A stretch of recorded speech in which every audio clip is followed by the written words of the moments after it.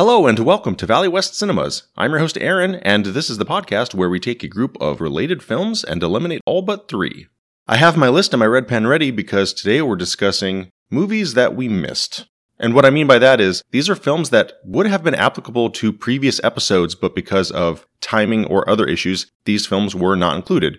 There has been another Matrix movie since our Matrix episode, and there has been another Stephen King movie since our Stephen King episode, and so on. All of these films are relatively new, only one is a little bit older. It was from just a few years ago that was left off the Johnny Depp episode, and so we're going to go ahead and talk about it here.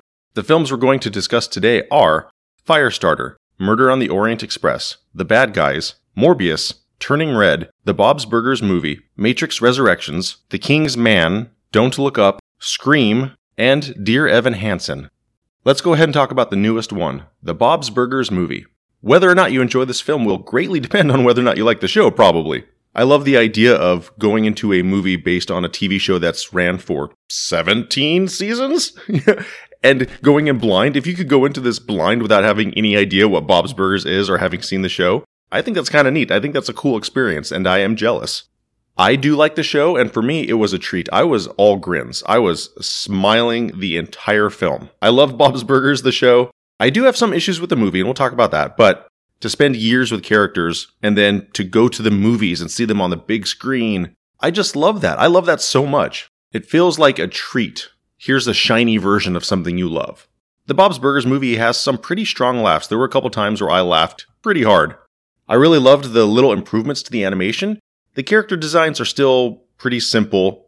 The show isn't known for amazing animated camera work. And they do maintain that aesthetic, but there's a greater use of depth. There's more shading and shadows on the characters, the sort of things that they have time to do that they wouldn't have time to do on the show. So the movie does look better. If you're not looking at them side by side, you probably won't necessarily notice, but in the film there are definitely some 3D shots. I also liked that the movie didn't feel like just another episode. Sometimes that's good though. Sometimes like the Entourage movie, or as mentioned, Downton Abbey, when they make a movie of the show, there are occasions where it just feels like another episode, a longer episode a few years later of a show that you liked.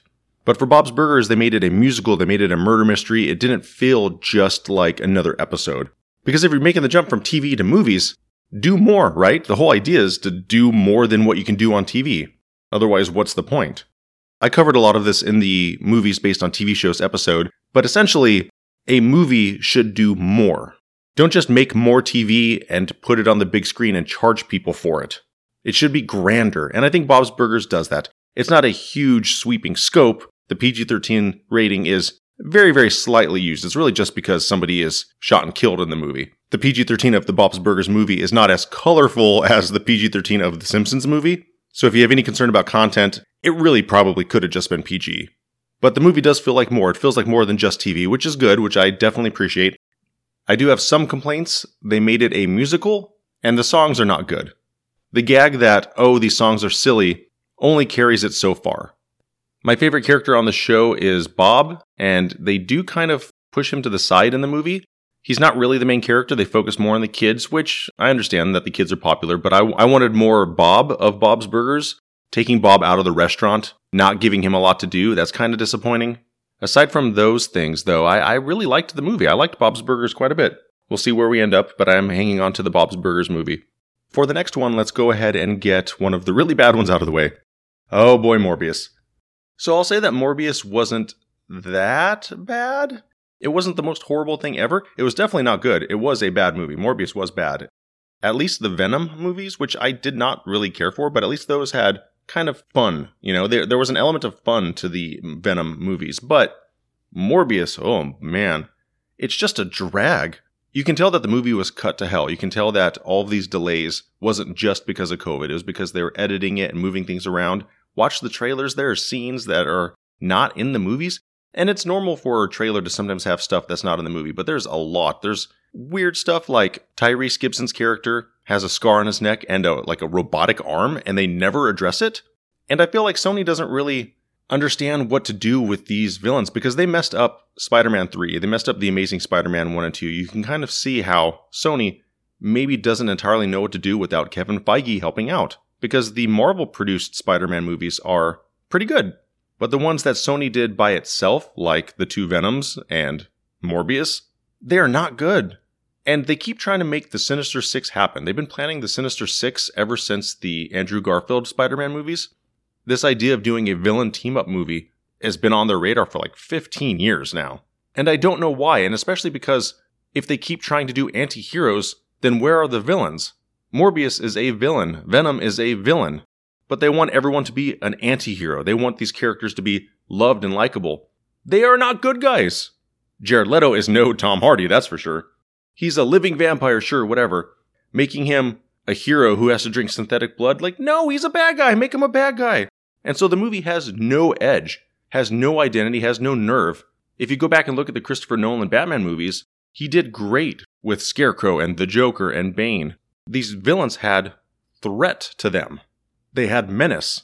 And Morbius, the character and the film, just has no nerve, no identity. They don't want to offend anybody. It's kind of like Disney, what they've been doing the last couple of years with Marvel movies. No one can actually have a serious encounter. They keep trying to take away blame from everybody. In the Black Widow movie, the Black Widow assassins, they are drugged. They are chemically drugged and tricked into being assassins.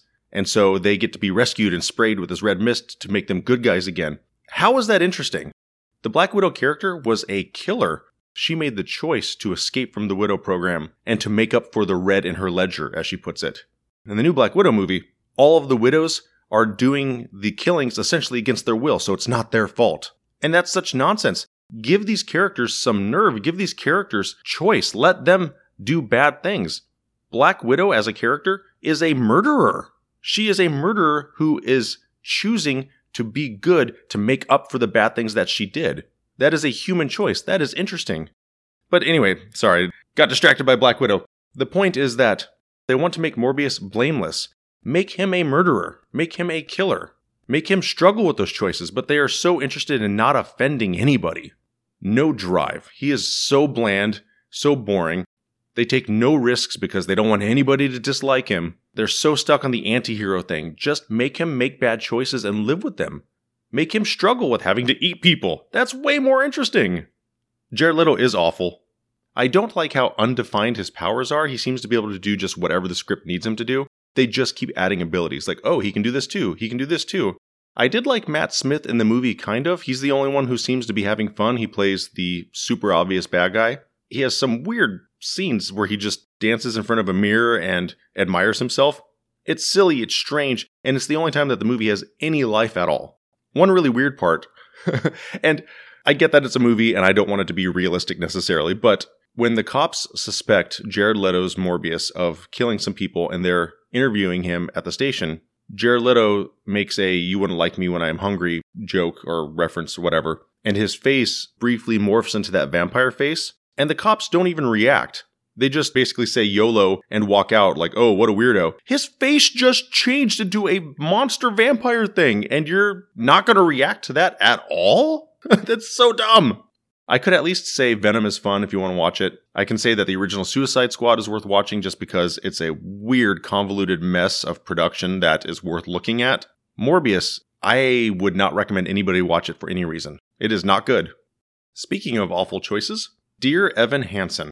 Now, Dear Evan Hansen did not do very well, so it's possible you might not have even heard of it, but it came out at the end of 2021, so it could have been in our 2021 episode. Dear Evan Hansen was a very successful musical on Broadway, and kind of like with the movie of Rent, there's one inherent problem I cannot get past, and it seems, based on reviews, that most people can't get past either. And that is, they decided to cast the lead actor from the play in the movie as Evan Hansen, which makes sense. This is a person who has performed all these songs live before. Here's the rub. On a stage, when you are 100 or 200 feet away, it doesn't really matter what the actor necessarily looks like. Anybody can play anybody on a stage because your imagination fills in those blanks. You can have an adult play a child. Movies are not like that, though. So when you have a 28-year-old playing a 16-year-old, that gets weird. And I know if you look back on even the first Scream, when you watch them having lunch together, they do not look like high schoolers. They do not look like children. I get it. Ben Platt plays Evan Hansen, and it is not convincing. They do some weird, creepy makeup and maybe even computer-generated de-aging. I'm not sure, but he looks like an adult. That alone makes the suspension of disbelief difficult, but it gets worse because in the story, Evan Hansen does some pretty awful things. he writes letters to himself saying, "Dear Evan Hansen," and it's a type of therapy for him. Another student steals one of his letters and then commits suicide. And so his family, the boy who died, his family thinks that he was friends with Evan Hansen because he had a letter that said "Dear Evan Hansen" on him. And Evan Hansen doesn't correct them. He goes forward with the lie. And as it escalates, it kind of turns into this thing where you could view Evan Hansen as scummy. In a film, when you watch a 28-year-old manipulate a grieving family, it's not as forgivable. In fact, it's actually kind of gross. I can see why the stage play is good, but when you watch the movie, you really needed a very young actor. You needed someone who was an actual teenager or someone who could genuinely pass for an actual teenager to play this role. Because you could forgive these actions from a 16-year-old. It's just so wrong. The casting is wrong from the start. I will talk very briefly about the new Firestarter. It has Zac Efron, and this movie, of course, could have been in our Stephen King episode. I don't have a lot to say about it because it's not good. It's a bad movie. It is completely pointless. Don't watch it.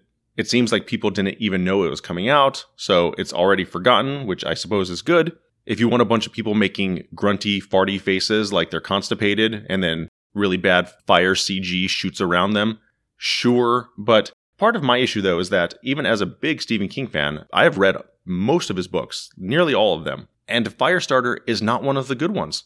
And the original movie with Drew Barrymore is not one of the good ones.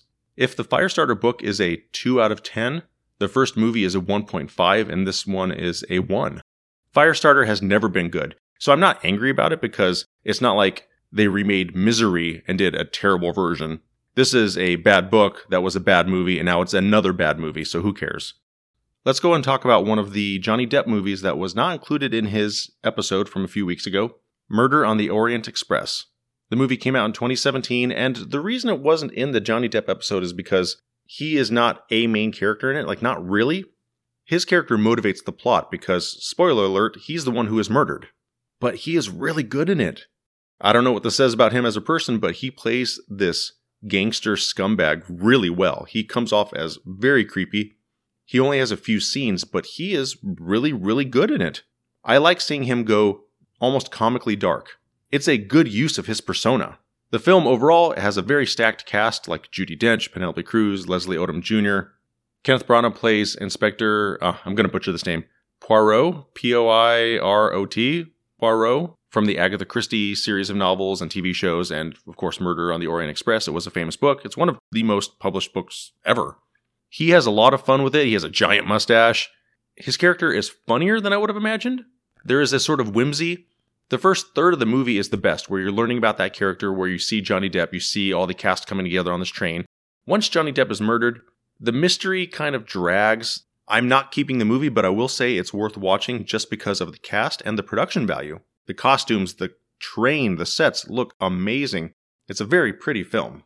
The second half does drag a little too much, but since we didn't get to talk about it on the Depp episode, I brought it up here. It's better than Morbius, but I am crossing it off. Next is The Bad Guys, which is a pretty recent movie, and it is actually still doing pretty well in theaters. It's an animated film from DreamWorks, so it would have been in our Shrek vs. DreamWorks episode, the one where Tara famously cut Chicken Run, which I'm still mad about. I'm still mad about that. It's so good. Anyway, never mind. The Bad Guys is based on a series of kids' books about criminal animals who decide to be good, and these are animals that we are normally afraid of anyway, so there's a shark, a tarantula, a wolf, and a snake. These are animals that we would scream at anyway. It just focuses on these characters, and that's kind of what I liked about it, is that you like the characters. You like these guys. They're fun together. And they did a really good job with the casting. Everyone is voiced by a mostly celebrity like Sam Rockwell, Craig Robinson, Awkwafina, and surprisingly, Mark Maron. Mark Maron is one of the lead roles, and he is really good in it. He plays the snake. They very much made it seem like everyone was correct for these roles. It wasn't just someone who is kind of famous. They are actually good for the part, which is nice. It's rare, because usually these animated films just shove in whoever's famous-ish into every little part for no good reason. It has a very interesting animated style. It's not quite to the extreme of, say, Spider-Man Into the Spider-Verse, but it has a sort of similar vibe where a car screeches and you see little white zigzags through the air like you would see it like drawn in a comic. Things are stylized in unrealistic ways, lots of sharp corners. It's relatively subtle, but it's enough to feel different. It's an amusing movie. I really liked it, and actually I'm going to hang on to it for now. Sadly, one that I do not recommend is The Matrix Resurrections. And this one hurts. I really, really, really wanted to like it. We did a franchise fight episode with The Matrix, and I did keep the original as one of my 3. I had high hopes for this one, and oh man, the whole time you watch it, you just shake your head and say, why? Why did they do this? In real life, it's said that Lana Wachowski was kind of forced to make the movie, and that is in the storyline. In the movie, Neo works for Warner Brothers, and they're making a video game of The Matrix. They are forcing him to make it, or they're going to do it without him. In this world, the Matrix movies are video games, but they never show you the video games. Instead, they actually show you footage from the earlier films. It's super meta, and they don't do anything with it. In this universe, if they had made it to where the first 3 movies were movies, like movies that exist in the Matrix, that would make more sense because you have that footage. But I hate it when movies show video games that are clearly fake, but in this, they don't even show you the video game. The Matrix is supposed to be this giant video game franchise that Neo created, and they never show it to you. It's so weird. And the meta commentary about corporatism and making a product and making a sequel, that's actually kind of amusing, but it just comes off ultimately like Lana Wachowski was angry and unhappy and didn't want to make the movie. There are examples like Gremlins 2 where the makers didn't want to make it, and so the gag is that it's a giant kind of middle finger to the studio, and it worked. Gremlins 2 worked because it's funny. It's a humorous take on, you wanted a sequel? Oh yeah? Well, we're going to give you this. But The Matrix 4 just comes off as if it's being made by someone who didn't want to make it. And the classic Matrix things that you like aren't really here. Lawrence Fishburne is not Morpheus. Hugo Weaving is not Agent Smith. Even the fight scenes. If anything, the franchise was known for its amazing fight scenes and the bullet time. And in this, they have this weird, choppy, slow motion version of bullet time that is not impressive. And they sort of even make fun of it. The fight scenes also, too, are not filmed by an action choreographer. This is the first movie of the franchise where the Wachowskis directed the action scenes. And so when you watch the fight scenes, it's not made by the same people who made the fight scenes in the first movies. That was made by an action team. And you can tell the fight scenes are not good. They are badly staged, they are badly filmed, and hugely disappointing.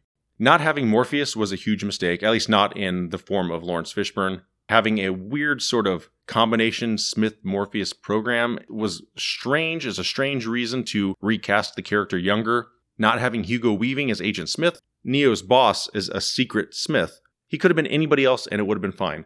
But trying to have this other actor have a Mr. Anderson moment, and it's hard to connect Hugo Weaving's Agent Smith's motivations with this character when he just shows up out of nowhere at the end. It just does not work. This whole movie does not work. I get that Keanu Reeves is in his 50s, but having Neo just push his hands out in front of him and then things fly back over and over and over again, in pieces, sure, like having him catch a missile midair and redirect it, that's kind of neat. But all he does is essentially force push like a Jedi for the entire film. And we've seen John Wick. We know that he can fight still. The one positive thing is Trinity. Carrie-Anne Moss looks great. She should have been in it more. I would have liked a lot more of Trinity in this.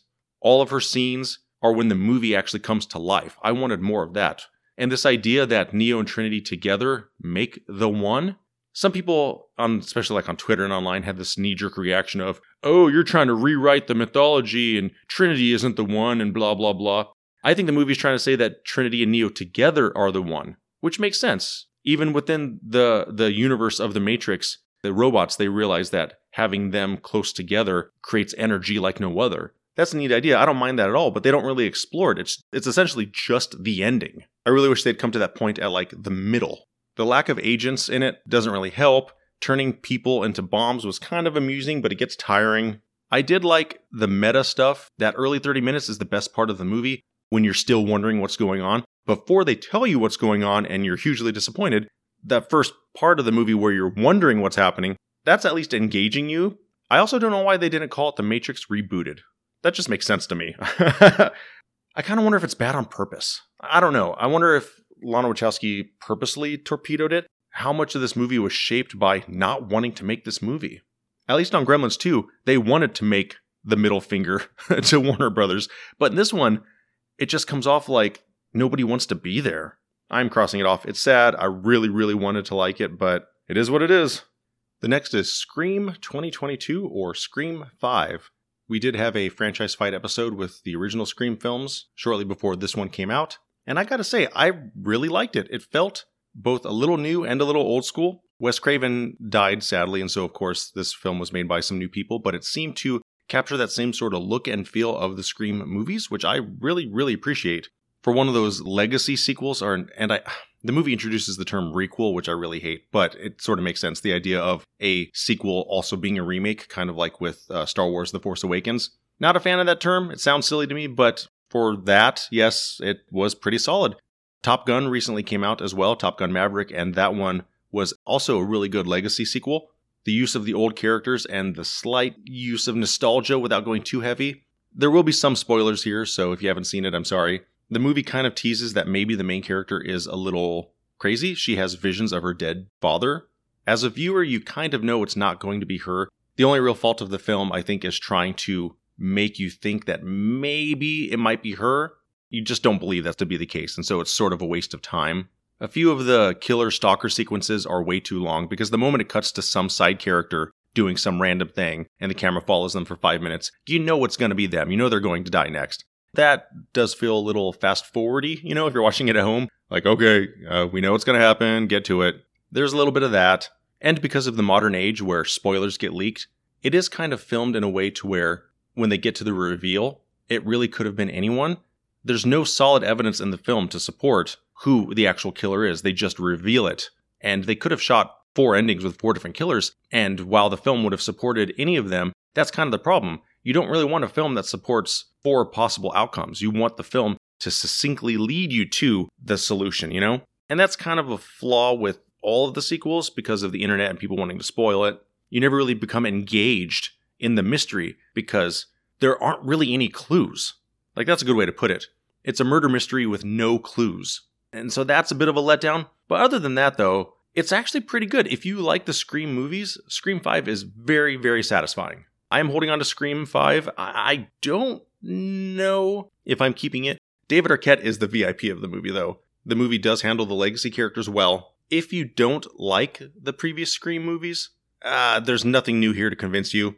If you have not seen the original Scream movies, I absolutely recommend that series.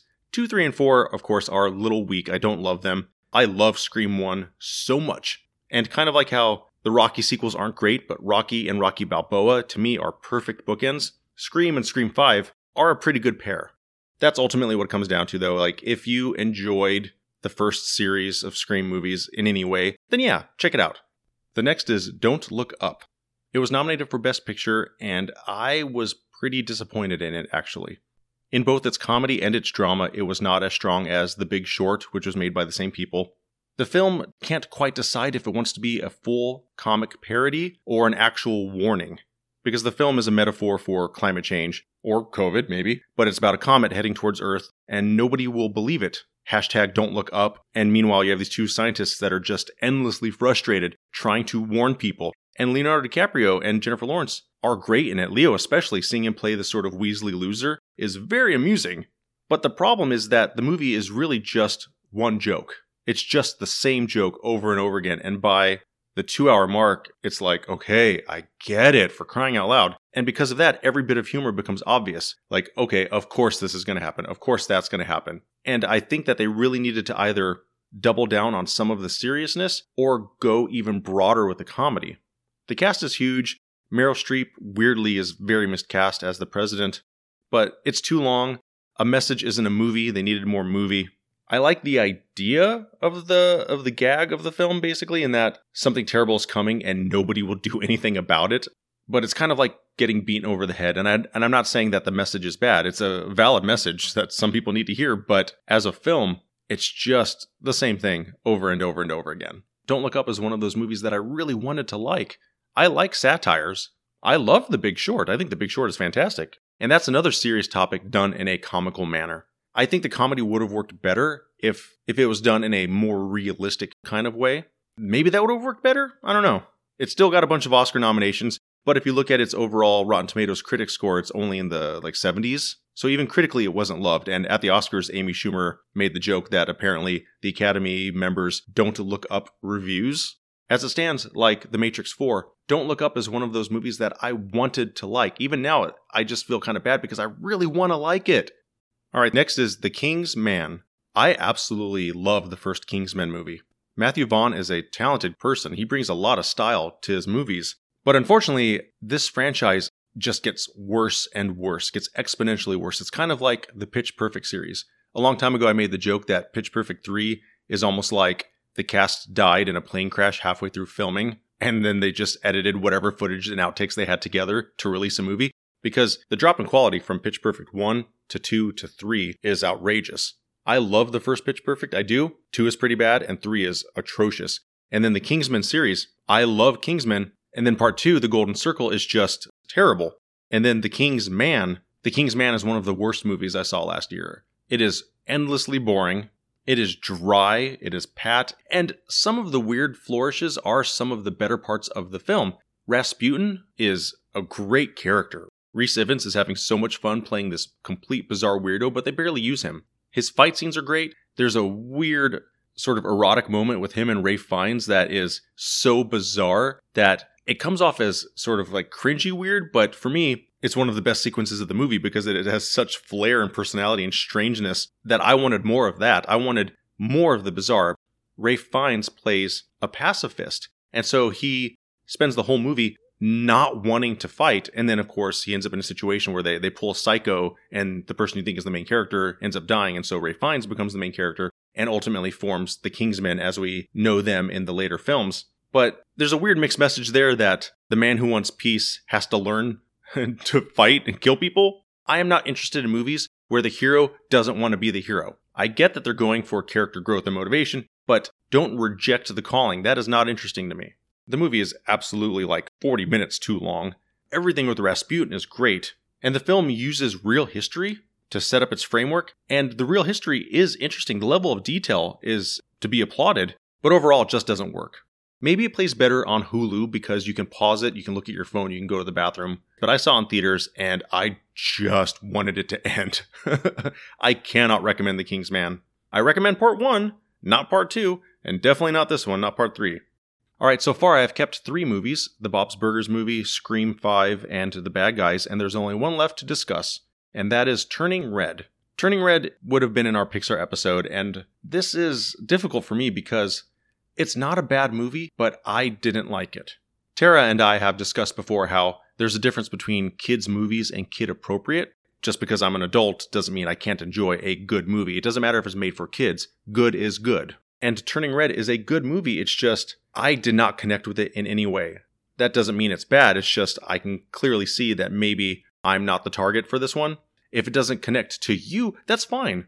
Movies are made for different audiences. That's just true. And it's okay if you can't relate to a movie. When I watched Turning Red, I could tell that there would be people who would love this. I liked how cute the panda was. I liked the sort of Aardman character design. The metaphor for puberty is pretty funny. I've seen plenty of YouTube reaction videos where people absolutely relate to the family dynamic in it. There's no doubt that the people who want this movie love it. Really, the only other Pixar movies where I kind of felt this way were Luca and The Good Dinosaur, where I could tell that, okay, I am not the right age for this. I did like most of the movie before she turns into a panda, but before she's a panda, watching her navigate life with her friends, that was actually pretty entertaining. That was amusing. Really, I only had 2 problems with Turning Red. One was that, just like we talked about before with Coco and Encanto, Disney made a cartoon movie where a stubborn matriarch is the villain. And I understand that this is how families can be, parents can be overbearing, but they did it again. The conflict of the movie is because of a stubborn matriarch. And if they hadn't done it before, then I probably wouldn't even think twice about it. I probably wouldn't even notice. But doing it again? I don't know. I don't know what they're trying to say. At least in Turning Red, though, the mother's personality has more to do with the plot and the storyline. It's more relevant to the characters and character development. In the other ones, like Encanto or Coco, it's more of just an excuse or a motivator. The other problem I have with it, and this might just be me, her mom turns gigantic and starts thrashing and destroying this stadium at a music concert for a boy band. She tears the roof off and starts stomping in, and everybody runs, and maybe we've just had so many disasters in the United States, or moments of panic with shootings and things, but I got a sort of unpleasant feeling because, cartoon or not, 25,000 people running out of a stadium in a panic, people are going to get trampled, people are going to get hurt. Not everyone's going to get out of the way. She is stepping into the stands and onto the stadium, and I know it's just a cartoon, and I know people are probably going to scream at their headphones that it's just a cartoon, but a giant monster stomping on a stadium full of kids, even if you say, oh, they all ran and got out, I've seen too much actual real-life footage, on the news, of children running for safety. It just put a sort of sour feeling in my mind. maybe that really is just me. I don't know. But that end sequence of her tearing open that stadium full of kids, I didn't like that. But the movie's not bad, it's just clearly not for me. It's visually pretty, the panda looks great, the voice actors do their jobs well. I haven't crossed it off yet, so with Turning Red, that leaves me with 3 animated films and a horror movie. This is kind of difficult because is Turning Red better than The Bad Guys? Is Bob's Burgers better than Turning Red? Where does Scream 5 fit in? I would normally have 1 or 2 definites, but really, it could be any 3 of these 4. This kind of feels like in the Shyamalan episode where I was debating keeping Signs because I did not like Signs, but I know that it was successful and people like it. So with Turning Red, do I keep it just because everyone else likes it, even though I don't? You know what? I hate to do it, but I'm going to fall on the side of public opinion because as much as I respect what they did with Scream 5, thinking long term, I don't know if I could defend Scream 5 versus Turning Red, which I think will still resonate with people.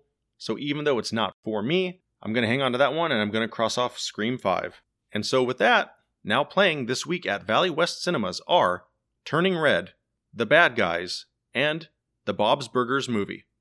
What do you think? Let us know on Twitter at VWestCinemas or Instagram at ValleyWestCinemas_podcast. If you'd like to support the show, please visit patreon.com/ValleyWestCinemasPodcast. And of course, please rate and review. That helps us a bunch. I'm your host, Aaron. Thank you for listening.